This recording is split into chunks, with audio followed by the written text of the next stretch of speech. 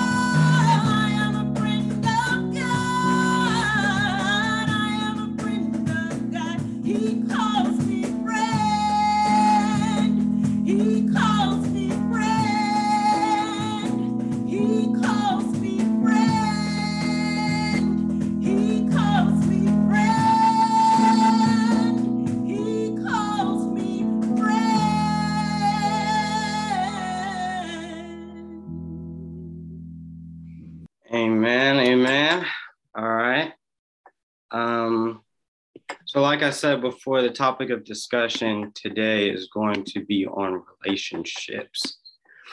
If I could get a couple volunteers, I have a few Bible verses I would like some help reading.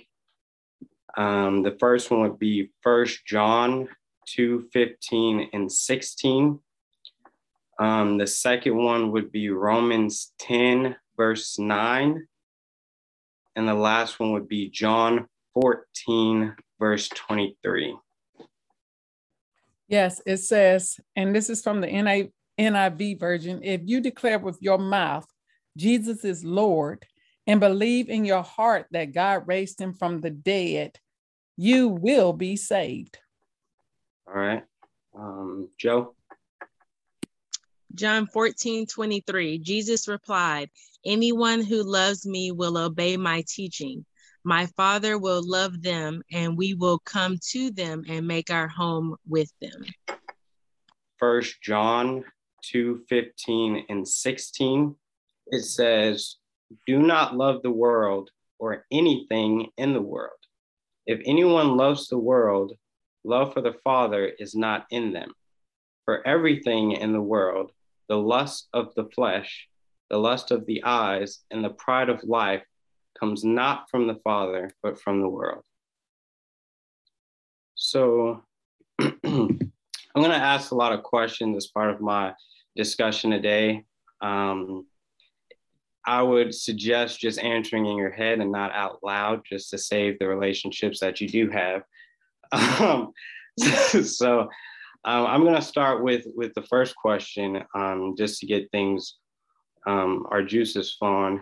How often do we get a new car or phone, laptop, and for some people, even clothes and shoes, whatever you like that you can think of, and you love that thing, as soon as you get it. If it's some clothes, I mean, you'll wear it every day. Wash it that night. People will come up to you. Didn't you wear that yesterday?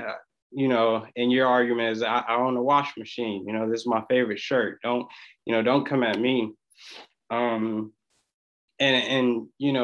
Just always on that new phone, posting pictures of your new car. And I mean, I know people with cars that won't even run it through the car wash. They hand wash it every other day. But as time goes on, those things age and they get old.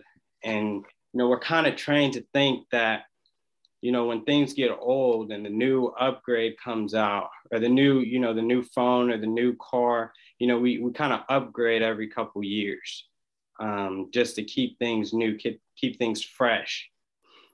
And the gratitude that we once had for those things kind of fades away. You kind of get tired of the new clothes and the shoes that were once new, and they kind of fall to the bottom of your drawer or closet. You stop cleaning them. And all of a sudden, the car wash becomes good enough for your car. Every once in a while, every time it looks dirty, not the good car wash either. It's kind of the $5 one, from the Shell, on the Shell gas station. And I think society's obsession with new and kind of the idea that as things age, they become less valuable can be detrimental to our personal relationships that we have with others.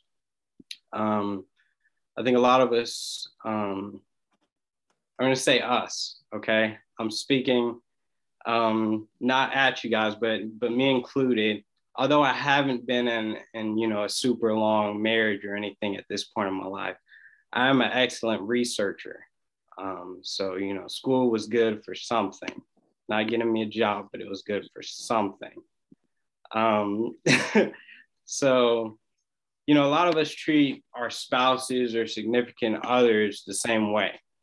When you're in pursuit of someone, you're taking them flowers, you're taking them on dates, you're buying them things, constantly texting them, calling them, and expressing your love for them.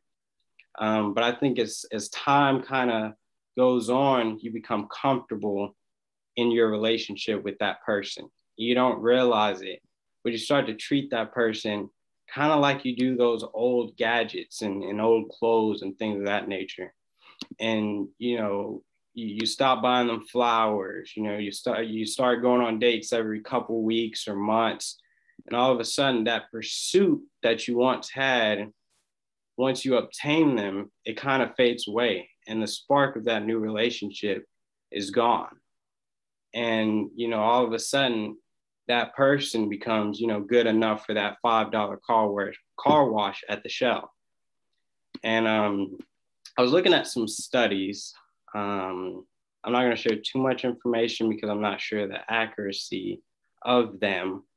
But a lot of them suggested that many women in relationships still question if their husband is still attracted to them or still in love with them, and vice versa, because the spark of being pursued is gone. And the excitement of pursuing, and the excitement of being pursued is gone on both sides of it. And a lot of the time we don't realize that. And we also don't realize that God himself is wondering if we're still attracted to him.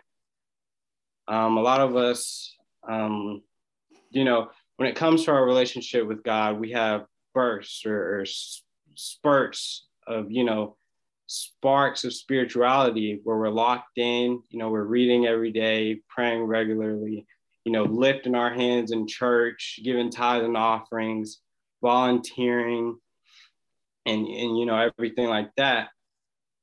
But it's kind of like as our relationship lengthens with Christ, we also have spurts where we're not being faithful to him. We're not, doing these things, and we lose that spark. And, you skip church a couple times, here and there. You're running late for work, so you stop having worship. So you skip one day of worship, then one day turns to 2, then 2 days turns to 3. And, it may be that you're still having your worship, but you're not, all you're doing is, sitting down trying to read something real quick and throw up a quick prayer, but you're not pursuing him. You become stagnant and complacent in your life and in sin, and you just become comfortable with where your relationship with God is. I'm going to read 2 more verses real quick. Give me 1 second. This is coming from Revelations 3, verse 20, the NIV version, and it says, "Here I am. I stand at the door and knock. If anyone hears my voice and opens the door, I will come in and eat with that person and they with me." And then this last one is Hebrews 11:6, NIV as well. "And without faith, it is impossible to please God, because anyone who comes to him must believe that he exists and that he rewards those who earnestly seek him." So keeping those verses in mind, and the verses we read at the beginning of this discussion topic, you can't believe that as long as we, think he exists and do the bare minimum in terms of tending to our relationship with him, that's enough to be saved. From the verses we've read, we need to understand that our responsibility for believing that he exists is tied into having a responsibility to have a relationship with him, which turned into a responsibility of listening to his commands and what he asks of us in order to keep that relationship strong. And just like any relationship, we have to spend time with him. And I mean quality, intimate time with God. Worship has to be more than just, reading something real quick just to say you did it. Something to think about is kind of like the relationships that you have with your spouse or with your family or with friends, and how much time you spend with these individuals in order to keep that relationship strong. And Jesus is begging and pleading for that same attention, that same love and time that we're giving these other people who are important in our lives. And in turn, he wants to bless you. I think a lot of us use God as a means to ask for things and, just kind of read quick passages and shoot up a prayer just to say we did it, so we don't feel bad for asking for something in return. But I think it's important to keep that intimacy with God, because you're either growing, shrinking, or you're staying in the same place. And you should ask yourself, how have you grown in the last week, in the last month, in the last year? And if your relationship has plateaued and lost its spark. I think it's important to become vulnerable with God, to listen, trust, and appreciate the things that we often take for granted. It's wrong to believe you have to do things to be saved, but at the same time, it's right to think, because I love him, I'll do the things he's asked of me. A lot of times, we kind of put our headphones in and try to ignore him when he's telling us to volunteer or to do work in the church or in the community. And, it's just important to allow yourself to be vulnerable with God and listen to his commands and trust him, and showing gratitude in his blessings he's given us. And also, for the things that we often don't even think about. Like, a lot of us don't, when you get home from work, immediately think like, there is a chance that I could not have made it home today. And it's important to thank God for the things that we've kind of become routine in doing and, just taken for granted. I think I have one more verse here. I lost it in my notes, but I believe it was Psalms 133 that speaks on when praises go up, blessings come down. And I just think it's important to, not only praise God in the good times, but also in the bad times. And continue to pursue God daily. Tomorrow, this next week, this next month, this next year, to pursue God, and also to pursue, the spouses, your loved ones that you may have taken for granted or, become comfortable in your relationship with. Continue to pursue those people. And I heard a quote the other day that said something to the fact of the grass isn't always greener on the other side. And the grass can't be greener on the other side if your attention and focus is on watering your own grass. So just remember to pursue the ones you cherish daily and God as well. So that's all. Thank you. So before we close out, we do like to give you guys some encouragement. So what I would like to do is encourage you guys, if someone is offering you gum or mint, it is probably for a reason. So we're going to ask that you take that gum and that mint and use it wisely. So don't take it upon yourself to say no thank you, to push it away. Let's go ahead and grab hold of that and let it bless us and let it bless you.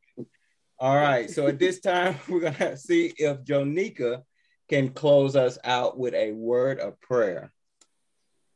Dear Heavenly Father, thank you so much for your kindness, your goodness, and your mercy. Thank you for providing us an opportunity where we can have a day of rest, where we can sit, reset, focus on you.